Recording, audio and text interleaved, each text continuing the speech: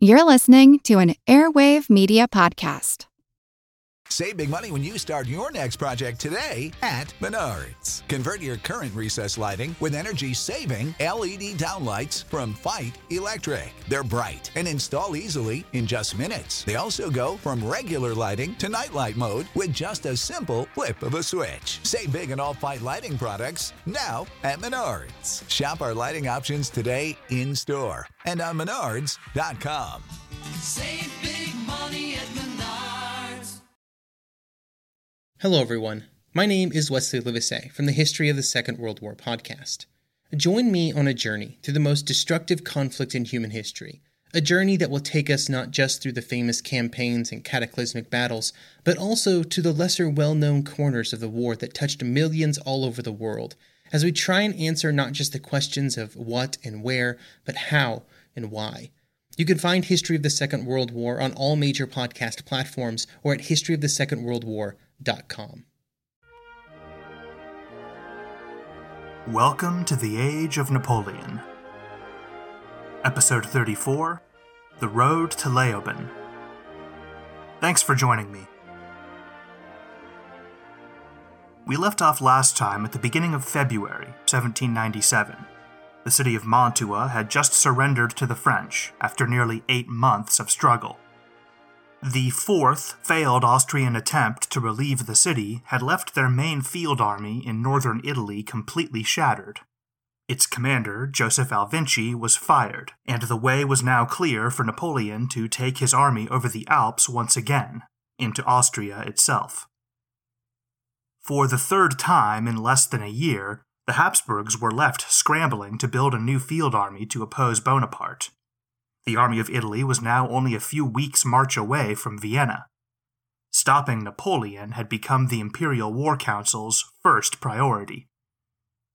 For this all-important mission, they recalled the most successful Habsburg commander from Germany, Archduke Charles, Duke of Teschen, prodigy of the Habsburg armies, a position he owed in large part to the good graces of his older brother, Emperor Francis II. But he was also a talented, forward-thinking soldier who never gave his brother cause to regret the rapid promotions. Within a month of the fall of Mantua, Vienna had pulled together roughly 50,000 men for the Archduke's new army. However, they were of dubious quality, and many units had to travel from the far corners of the empire to concentrate in the Alps. On the French side, Napoleon's victory at Rivoli and the surrender of Mantua had completely changed the dynamic. For years, Bonaparte had argued to anyone who would listen that Italy was the soft underbelly of the Habsburg Empire and should be the main focus of France's strategic efforts. The Directory had been willing to entertain this notion to a degree, but had never fully embraced Napoleon's overall assessment of the situation. That had finally changed. Combined with the setbacks in Germany at the end of 1796, the Army of Italy's victories had finally brought Paris around to Napoleon's way of thinking. With northern Italy secured, there could no longer be any question that an attack across the Alps was France's best shot at victory. And so, at long last, the Army of Italy began to receive significant support from the government. Supplies and equipment flowed over the mountains from Nice. Over 20,000 men were pulled from the German front and sent to Italy. Napoleon's field army expanded from 3 divisions to 5, and nearly doubled in total manpower. These reinforcements were led by General Jean-Baptiste Bernadotte, a 34-year-old lawyer's son from the Pyrenees. Bernadotte was a career soldier who had made a name for himself fighting under General Jourdan in Germany and the Netherlands. Today, he is known as one of the most fascinating and controversial figures to emerge from the revolutionary armies. If you ask me, he had the most remarkable career of the age after Napoleon himself. In many ways, Bernadotte and Napoleon were cut from the same cloth. Both men had languished in the old royal army, held back by their relatively humble origins, despite obvious talent and ambition. Like Napoleon, Bernadotte was a devotee of Enlightenment liberalism, and embraced the revolution. He too aligned himself with the Jacobins, which brought rapid promotion. Unlike Napoleon, Bernadotte's ego and ruthless ambition came with a malignant streak. He was undoubtedly a talented soldier, but his achievements and reputation never rose to equal his overinflated ego. In Bernadotte's mind, he was the best soldier in the Republican army, but never given a chance to prove it. This left him perpetually stewing over some perceived slight to his genius. Napoleon had many of the same traits, but by now he had learned to earn the position he felt he deserved by making himself indispensable. Perhaps Bernadotte was unlucky, or maybe he simply wasn't talented enough. Whichever the case, he came to be seen as a spiteful prima donna rather than a man of destiny. I won't dwell on Bernadotte too much, because he deserves his own episode at some point in the future. Suffice it to say, he and Napoleon instantly disliked one another. Ambitious men seldom get along, and Bernadotte's jealousy of his new commander was palpable. Even with this new friction at headquarters, the Army of Italy was finally entering the next round of fighting with an upper hand over their enemies. For the whole campaign, the Austrians had had the advantage in numbers, supplies, and equipment, and Napoleon had still managed to defeat 3 of their armies. Now, with the tables finally turned, there was no telling what he might achieve. Relentless as always, Napoleon planned to attack as soon as possible. He would give the Habsburgs no breathing space to regroup and build their new army. As soon as reinforcements arrived, the Army of Italy began their push into Austria. Archduke Charles was still scrambling to assemble his forces, but he put his faith in the rough terrain of the Austro-Italian borderlands. Not only were there the Alps themselves, but the whole region is crisscrossed by rivers that carry melted snow from the peaks down to the Po River and the Adriatic. The Archduke set up defensive lines along these rivers. His plan was to delay the French as long as possible before holding them off in the narrow mountain passes of the Alps. But, as we've seen in the past, Napoleon was more than capable of outflanking static, terrain-based defensive positions. The French offensive began in early March, only a month after the surrender of Mantua. They encountered light Austrian resistance, which fell back in a fighting retreat towards the Tagliamento River, where Archduke Charles was preparing his first line of defense. Unfortunately for the Austrians, the French were upon them much sooner than Charles had anticipated. The Archduke postponed his confrontation with Bonaparte, leaving only a small rear guard on the Tagliamento as the rest of the army fell back east. The Army of Italy defeated this rear guard on March 16th at the Battle of Valvasone, forcing their way over the river and inflicting heavy casualties. The next day, they were able to cut off the survivors entirely, forcing the entire rearguard of over 2,000 men to surrender. Archduke Charles had saved his army, but at a tremendous cost. There seemed to be no stopping the French. Every time the Austrian army approached a potential defensive position, they found Napoleon was too close for them to stop and form a proper line, and continued to fall back. The Army of Italy harried them all the way into the foothills of the Alps. On March 21st, the Austrians made their stand outside the village of Tarvisio, which commands the entrance to one of the main passes over the Alps. Archduke Charles deployed around 8,000 of his men to hold the town, but Massena's division managed to slip behind them and seized Tarvisio before the Austrians could get into position, trapping nearly the entire force. Nearly 3 full days of desperate combat ensued, as the Habsburg troops fought to extricate themselves.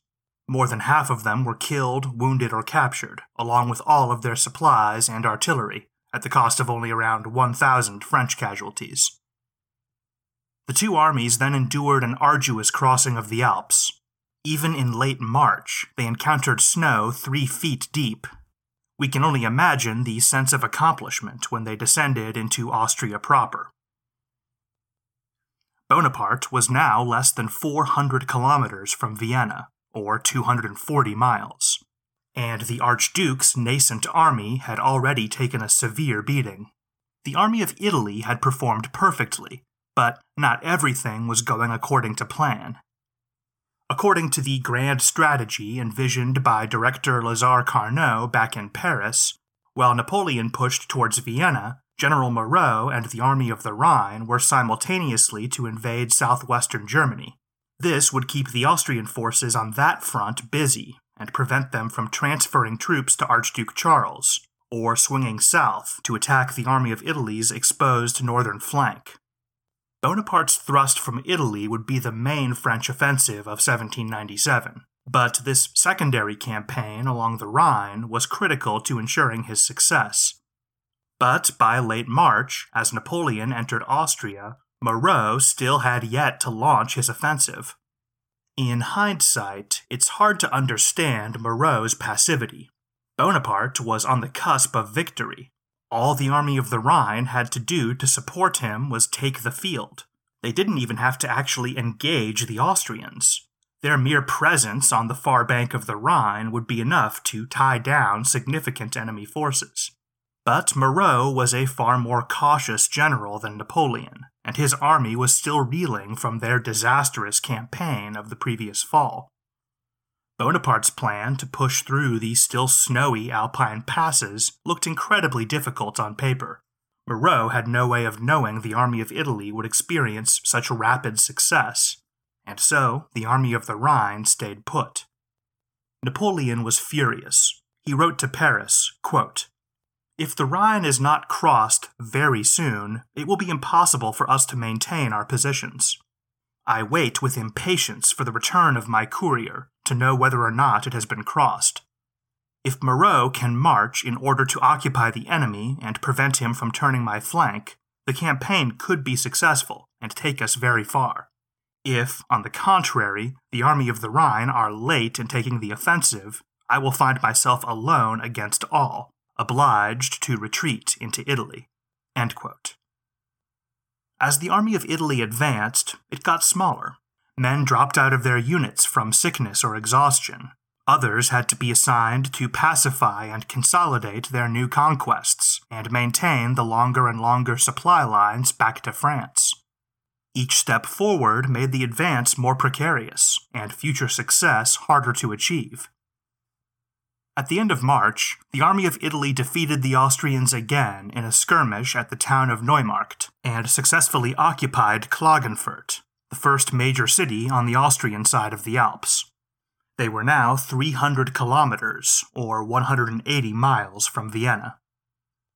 The offensive was going incredibly well, but how long could it continue with Moreau sitting passive and so many soldiers pulled away from the main force? Despite their success, Napoleon worried he would be walking into disaster if he continued much further. He lamented, quote, "If only I had 20,000 more men, I could reach Vienna in a fortnight." End quote. The safe course of action would have been to take a pause while he consolidated his gains, secured his lines of supply, brought up reinforcements, and waited for Moreau. But by now, you're all surely aware that taking the safe course of action was not in Napoleon's nature. Instead, Bonaparte concentrated all available French troops around Klagenfurt for an immediate thrust towards Vienna. That meant neglecting his flanks and temporarily abandoning his lines of supply. The Army of Italy would live entirely off the land and resupply itself from the captured stores of the enemy. This was an enormous risk, more of a mad dash than an organized offensive. The army would be very vulnerable to counterattack, or even envelopment. But if it paid off, it might win the war. As always, this was a calculated risk, not an act of recklessness. Archduke Charles was on the run, with an inferior force, still smarting from a serious defeat. The wider Austrian war effort was clearly collapsing. With the enemy in such a terrible state, giving them any breathing space to recover might have been the greater risk. If there was ever a time to act aggressively and decisively, it was now. eBay Motors is here for the ride. Remember when you first saw the potential, and then through some elbow grease, fresh installs, and a whole lot of love, you transformed 100,000 miles and a body full of rust into a drive that's all your own? With over 122 million parts for your number one ride or die, you can make sure your ride stays running smoothly. Brake kits, LED headlights, exhaust kits, turbochargers, bumpers, whatever your baby needs, eBay Motors has it. And with eBay Guaranteed Fit, it's guaranteed to fit your ride the first time, every time, or your money back. Plus, at these prices, you're burning rubber, not cash. Keep your ride or die alive at ebaymotors.com. Eligible items only, exclusions apply. On March 31st, Archduke Charles received a letter from Napoleon. Bonaparte proposed an immediate ceasefire as a preliminary to negotiations for a permanent peace treaty between France and Austria. In effect, it was an invitation to surrender. Quote, "If the overtures which I have the honor to make can save the life of a single man, I shall be more proud of the civic crown I shall have deserved than of the sad glory which attaches to military successes." End quote. The civic crown is a reference to classical Rome. It was an honor bestowed for saving the lives of one's fellow citizens. Underneath the flowery words and high-minded allusions, Napoleon's letter was nothing more than a cheap bluff. He didn't want to risk his whole army on this mad dash for Vienna unless absolutely necessary. But Archduke Charles didn't blink. Receiving no response, Bonaparte made his final throw of the dice. At the beginning of April 1797, the army of Italy advanced into the unknown towards Vienna, past their lines of supply, with their flanks exposed. The likeliest outcomes were total victory or complete disaster. Once again, Napoleon's gamble paid off. The Austrians were weaker than Napoleon had dared hope. The army of Italy covered nearly 100 miles, or 150 kilometers, in 6 days, facing only scattered, disorganized opposition. Wealthy Viennese began leaving the city, including the women and children of the imperial court. A single determined counterattack could have thrown the whole advance into chaos, or even destroyed this isolated spearhead entirely. But Archduke Charles simply had no units capable of such a maneuver. The Austrian military had passed its breaking point, and was incapable of making even a last-ditch effort to defend the capital. On April 7th, the army of Italy captured the town of Leoben, roughly halfway between Klagenfurt and Vienna. As night fell, ecstatic cheers rang out from the heights outside the town. French scouts on the peaks could see the lights of Vienna twinkling in the distance. They could see the end of the war. That same night, a small party of Austrians arrived at Leoben under a flag of truce.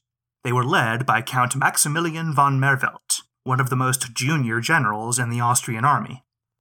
Neither Archduke Charles nor any of his senior subordinates wanted to undergo the indignity of this particular mission. Von Merveldt asked for a ceasefire. Napoleon granted it, but only temporarily, long enough for the emperor to send diplomats from Vienna to hammer out something official. Bonaparte did not want to agree to anything indefinite without concessions from Austria. The next morning, all fighting on the Italian front ceased. So the big showdown with Archduke Charles von Teschen turned out to be a total anticlimax. The task of assembling a new army capable of opposing Napoleon had proved impossible with so few resources on such short notice. With such an inferior army, the young Archduke had little choice but to devote all his talents to avoiding the French rather than fighting them. As a result, there wasn't a single battle during this phase of the campaign in which both armies were fully engaged. Napoleon didn't rate his opponent very highly. In early March, Bonaparte assessed him this way, quote, "Up to the present, Archduke Charles has maneuvered worse than Beaulieu or Wurmser. He has committed faults at every step, and extremely big ones. They have cost him dear, and would have cost him more dearly still if his reputation had not imposed upon me to a certain extent." End quote. So, as someone today might put it, overrated. Archduke Charles is a divisive figure among military historians, and this campaign is no exception. His performance has been criticized as timid and reactive. He also clearly put too much faith in natural defenses, like rivers and mountain passes, and had no idea how to react when Bonaparte sidestepped these barriers. On the other hand, he entered the campaign with almost no time to prepare. His army was not even fully assembled when Napoleon launched his offensive. Archduke Charles was left scrambling to build a defense against the best army in Europe out of nearly nothing, while his country's will to fight was crumbling. Yes, he made mistakes, but he certainly didn't have much to work with. On April 13th, representatives from the imperial court arrived at Leoben and officially informed Bonaparte of the emperor's desire to extend the armistice indefinitely, and offered to open negotiations for a permanent peace between the Habsburg realms and the French Republic. On behalf of France, Napoleon accepted, and the talks began. 5 days later, Bonaparte and his Austrian counterparts signed the Treaty of Leoben. This was still technically just a ceasefire, a preliminary to an official, permanent peace that would be negotiated in the future by the Austrian and French foreign ministries. But that was a mere detail for the politicians and diplomats compared to the headline. The war was over. Privately, Napoleon breathed a sigh of relief. The Austrians had sued for peace to spare Vienna from French conquest. Bonaparte had been careful to present this as inevitable, but in fact, he wasn't confident the army was up to the task. As he wrote in a letter to Paris, quote, "If, contrary to my expectations, the negotiations do not succeed, I will be at a loss as to what course of action to take." End quote. He had pushed the army of Italy to its limits once again, and their efforts had finally brought an end to this horrible, bloody war. Tragically, the French forces in Germany finally began their long-delayed offensive in early April, and, due to the slow pace of communications, fought 2 major battles after the ceasefire was signed. Over 10,000 French and Austrian soldiers were killed or wounded after the official end of the war. But by late April, word was out, and it was finally all over. Great Britain still remained in the fight, but with the loss of her last continental ally, Britain's war against France was reduced to a low-intensity conflict, fought mostly on the high seas. The War of the First Coalition had lasted around 5.5 years. When it began, King Louis was still on the throne, and Napoleon was an anonymous junior officer. The war had transformed Europe on every level, from high geopolitics to social changes that affected the lowliest serfs and peasants.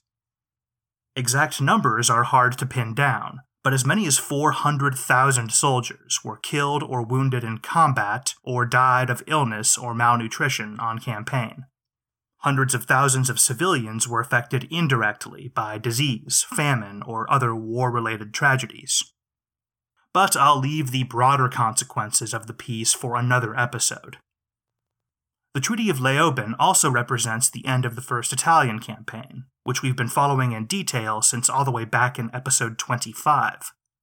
Bonaparte's tenure as commander-in-chief of the Army of Italy during the War of the First Coalition lasted about 13 months.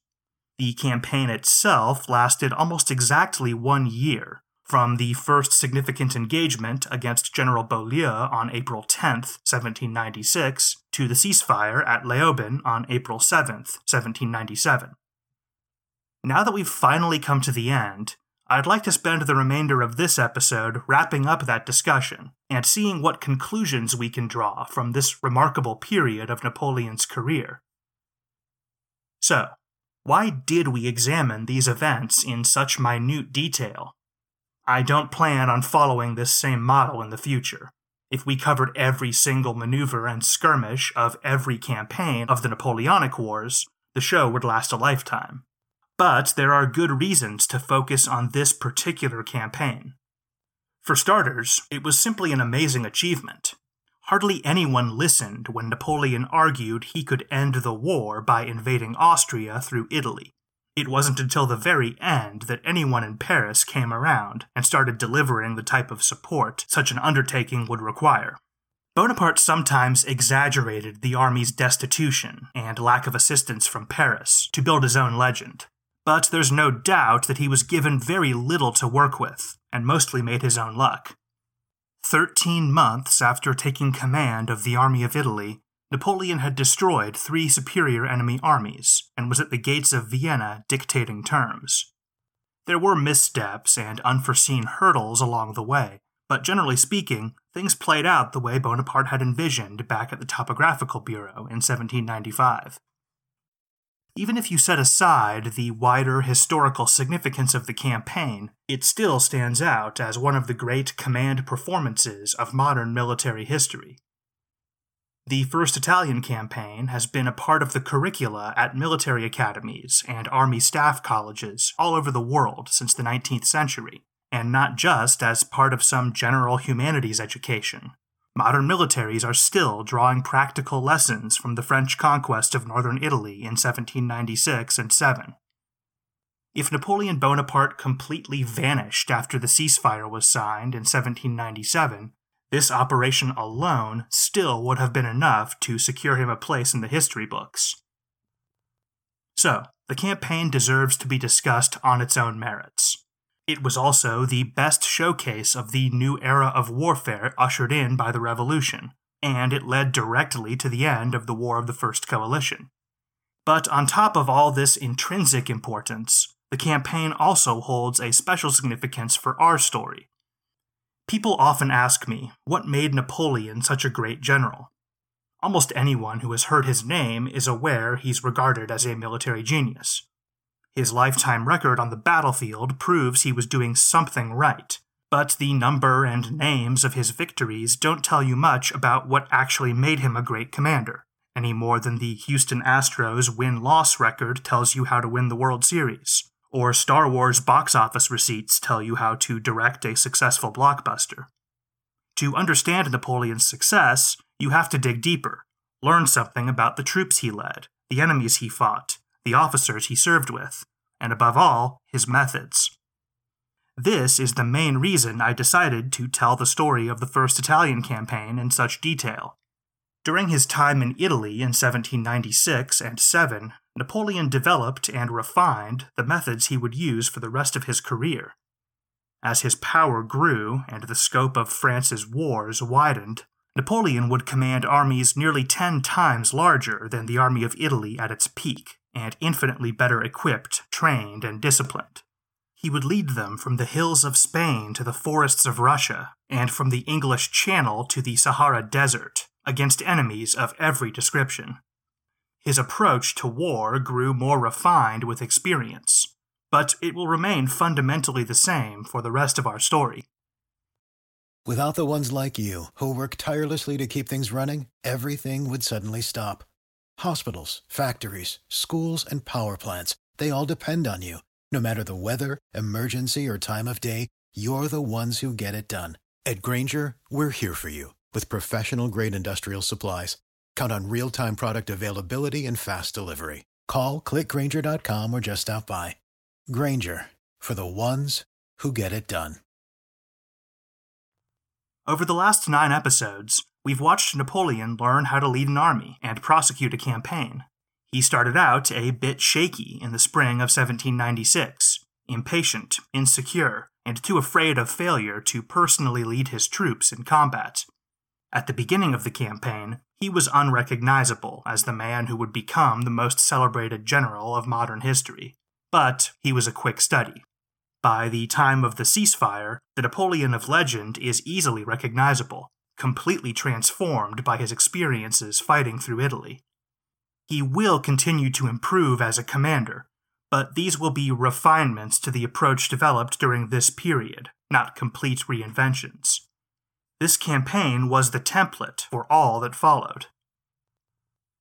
So, now that we've made a close study of this pivotal campaign, how can we sum up Napoleon's approach to strategy? There are a few key aspects I'd like to highlight before we close the chapter on the First Italian Campaign. First, speed. Napoleon recognized very quickly that the citizen soldiers of the revolutionary armies possessed unique qualities, the most important of which was their ability to make quick, agile maneuvers that seemed unimaginable to the armies of the old regimes. this was about much more than covering a little extra ground on the march. The speed of the revolutionary armies turned the conventional wisdom of strategy and tactics totally upside down. Just like in the realm of politics, Napoleon fully embraced the new paradigm, while his contemporaries were still struggling to understand it. Speed was the key factor that enabled almost every other innovative element of Napoleonic warfare. That brings me to the second aspect of Napoleon's approach that I'd like to highlight: concentration of forces. Bonaparte himself would later explain it this way, quote, "The art of war consists in being always able, even with an inferior army, to have stronger forces than the enemy at the point of attack." End quote. Think about it. In almost every single operation of the campaign, even when the Austrian army was larger overall, Napoleon still managed to concentrate a larger proportion of his troops for the decisive engagement, often outnumbering the enemy on the battlefield itself. Almost all of Napoleon's strategies revolved around achieving these types of asymmetrical concentrations, and it was the speed of the French troops that made that possible. Third, Napoleon preferred to attack along an enemy flank or in the enemy rear whenever possible. This was the case both tactically, which is to say on the battlefield, and strategically, which is to say on the macro level. Think of generals at headquarters moving pins on a map. Obviously, this was also highly dependent on speed. It's a lot easier to sneak around your opponent's side or back when your troops can move 3 times faster. As we saw time and again over this last series of episodes, these types of maneuvers on a strategic level could be devastating. An 18th century army's line of communication back to its base of operations was its Achilles heel. Napoleon often sought to cut his opponent off, which was the quickest and easiest way to force a surrender. In other situations, he might seek merely to threaten the line of communication, thus forcing the enemy to defend their supply lines. Napoleon often used this strategy to lure the enemy into fighting in unfavorable conditions, or with only a fraction of their forces. Rear or flank attacks could also be decisive on the tactical level. Morale played a huge role in Napoleonic battles. Surprise attacks from an unexpected direction terrorized and disheartened the enemy. Surprise attacks made the difference in a number of engagements during the First Italian campaign, and would be one of Napoleon's signature tactics until the very end. That segues nicely into the fourth aspect I'd like to touch on: unpredictability. I harped on this quite a bit only 2 episodes ago, so I won't dwell on it too long, but it was a key factor, so it's worth underlining one more time. Napoleon was good at sizing up his opponents, and looking at the strategic situation from their perspective. Napoleon may have broken free of the established orthodoxies of military strategy, but he understood that old Frederick the Great style of warfare intimately. Remember, he was raised at a military academy, educated in the art of war using the same concepts and tomes of theory as every other professional officer. Bonaparte used that knowledge to get inside his opponent's head and subvert their expectations. He also made extensive use of misdirection and outright deception. At the height of his fortunes, many considered Bonaparte literally unbeatable, which turned his reputation for unpredictability into a major asset in and of itself. Even when his opponents were able to guess at his intentions or learn clues as to his plans, Bonaparte's well-known record of masking his movements and outfoxing enemy generals always loomed in the backs of their minds. What if this weakness on Napoleon's right flank is a trap? What if he knows I know it's a trap, and that's what he wants me to think? What if he knows that I know that he knows? You get the idea. Even Napoleon's most capable foes were constantly second-guessing their conclusions. Sometimes opponents were too racked with doubt to take advantage of genuine French weaknesses or mistakes, or became too distracted by the legendary Napoleon in their own heads to deal with the man himself as he ran circles around their armies. When Napoleon launched an operation, it was almost impossible to guess at his intentions before his men were on the march and fighting had begun. There was only one predictable factor, a nearly universal constant that appeared in nearly all his plans. Napoleon always attacked if he was able. Which brings us to the fifth aspect I'd like to talk about: aggressiveness. We've already seen some of the clearest examples of this tendency of his whole career. Think back to Alvinci's attempts to relieve the siege of Mantua. The army of Italy was outnumbered, fighting in strong defensive terrain, and their main strategic goal was to prevent the Austrians from reaching the city. If any scenario calls out for a conservative, defensive strategy, it's this one. And yet, Bonaparte took the offensive in both cases. Napoleon fundamentally believed in the power of the offensive. In his words, quote, "When one has taken the offensive, it is necessary to maintain it to the last extremity." End quote. To modern ears, the idea of embracing the offensive as a universal ethos might sound reckless, or maybe even bloodthirsty. But this was the late 18th century. Modern-style mass armies of citizen soldiers were coming into being. These were powerful weapons, and their high morale made them particularly effective on the attack. As all of humanity learned so painfully during the First World War, it is frighteningly easy to stop a mass infantry assault dead in its tracks, as long as you have the right tools. But fortunately for Napoleon and his citizen soldiers, none of those tools would be invented until the late 19th century. This was the age of the offensive, and Napoleon was its foremost prophet. When you don't have to worry about your entire army being annihilated in an instant by some superweapon anytime they attack, there are some significant advantages to adopting an aggressive posture. In any military operation, the attacking side usually has the initiative, meaning they act and their opponents react. That sounds obvious, but it has profound implications. The side with the initiative has a great deal of control over how the campaign unfolds, including when and where battles are fought. Once he seized the initiative, Napoleon generally used it to create the most unfavorable conditions possible for the enemy army, then forced them to fight a battle. His favorite scenario for a campaign was what Napoleonic historians have labeled the strategy of the central position. In this strategy, he would try to create a situation in which the enemy forces were divided, and his forces were concentrated, and closer to the enemy columns than the enemy columns were to each other. Then he would send smaller detachments to engage each enemy force, stalling them and preventing them from uniting. This would leave the main body of the French army free to engage the isolated parts of the enemy force one by one. The strategy of the central position enabled Napoleon to eat his opponents in small digestible chunks, rather than trying to swallow them whole. We've already seen Napoleon use this strategy several times during the First Italian campaign. Think of how many times the Austrians divided their forces, and Napoleon moved heaven and earth to keep them apart and concentrate his whole army against one column for a decisive battle. That's the strategy of the central position at work. Fortunately for Napoleon, the Austrians kept dividing their forces and giving him new opportunities to refine this technique. He would come back to it again and again during his career, particularly in tough campaigns against numerically superior enemies, where it was often effective at evening the odds. If I had to pick out a single one of Napoleon's methods and call it his signature strategy, it would be this, the strategy of the central position.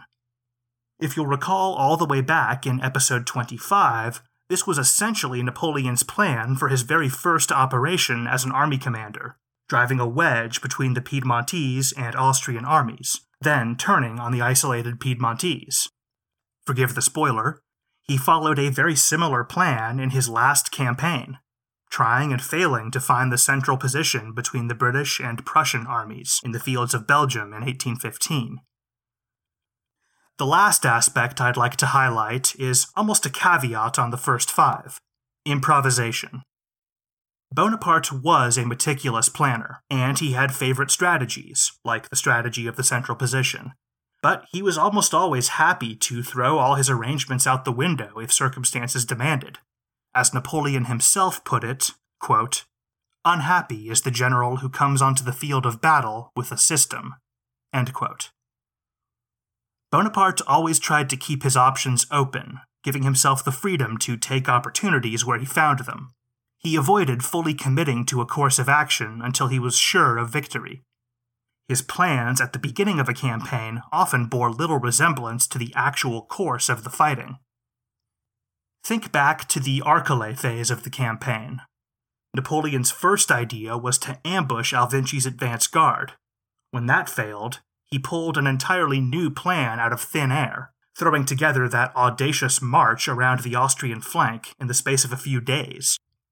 Then, when the attack on Arcole stalled during the first 2 days of combat, he once again completely shifted strategies, drafting an entirely new plan the night before the third day of battle, which ultimately led to victory. The military historian Owen Connolly nicknamed Napoleon the Scrambler, which I think is apt. Of course, none of this is to say that Bonaparte went to war unprepared, or that he was an incompetent planner. Napoleon's constant improvisation came from a belief in strategic flexibility and faith in his own instincts and judgment. He chose to scramble. It wasn't forced on him by any personal flaw.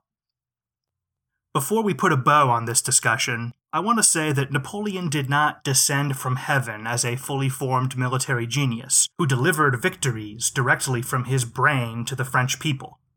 Just because we've spent so much time focusing on Napoleon's personal attributes as a strategist doesn't mean we're adopting the so-called great man view of history. As I hope you've seen during the early episodes of the show, a lot of different intellectual influences coalesced to make Napoleon who he was. His family, his military education, the Enlightenment, classical history, the legacy of the Corsican War of Independence, and his experiences during the Revolution, to name just a few. None of his accomplishments were achieved alone. Without his remarkable subordinates and the tenacious rank-and-file soldiers of the French army, and of course a lot of luck, Napoleon would have been a nobody. Bonaparte and the Revolutionary Army were a perfect match. Its strengths complemented Napoleon's, and compensated for his weaknesses, and vice versa. It's hard to imagine an army better suited to fight the way Napoleon wanted to fight, and it's hard to imagine a commander better tailored to tame a rowdy revolutionary army and turn it into a weapon that could shake all of Europe.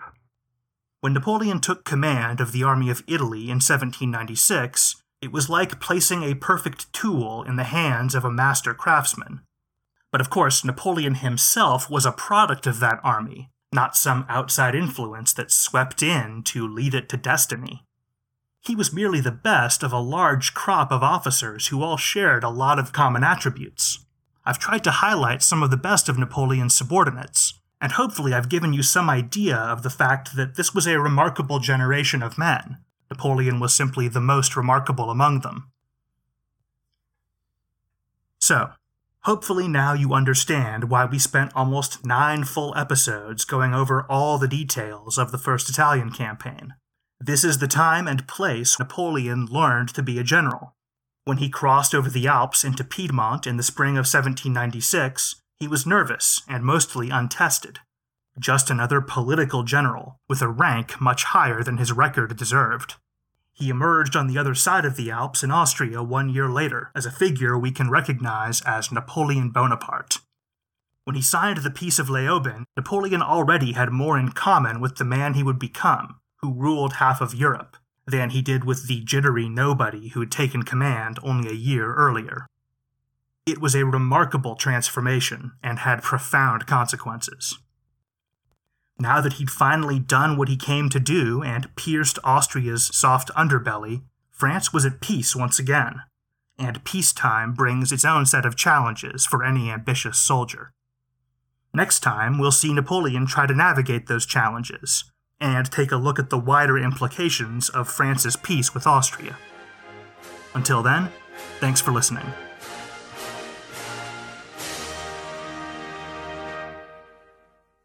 Save big money on everything for your next project at Menards. Spring is here, making it the perfect time for outdoor projects. Suncast storage sheds are an excellent solution for protecting outdoor lawn and gardening tools. They're easy to assemble, and the all-weather construction provides water resistance and UV protection. Save big on Suncast storage sheds. View our selection of Suncast products today in store and on Menards.com.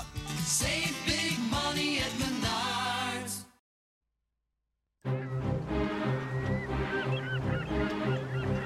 Hello, this is Matt from the Explorers Podcast. I want to invite you to join me on the voyages and journeys of the most famous explorers in the history of the world. These are the thrilling and captivating stories of Magellan, Shackleton, Lewis and Clark, and so many other famous and not so famous adventurers from throughout history. Go to explorerspodcast.com or just look us up on your podcast app. That's the Explorers Podcast.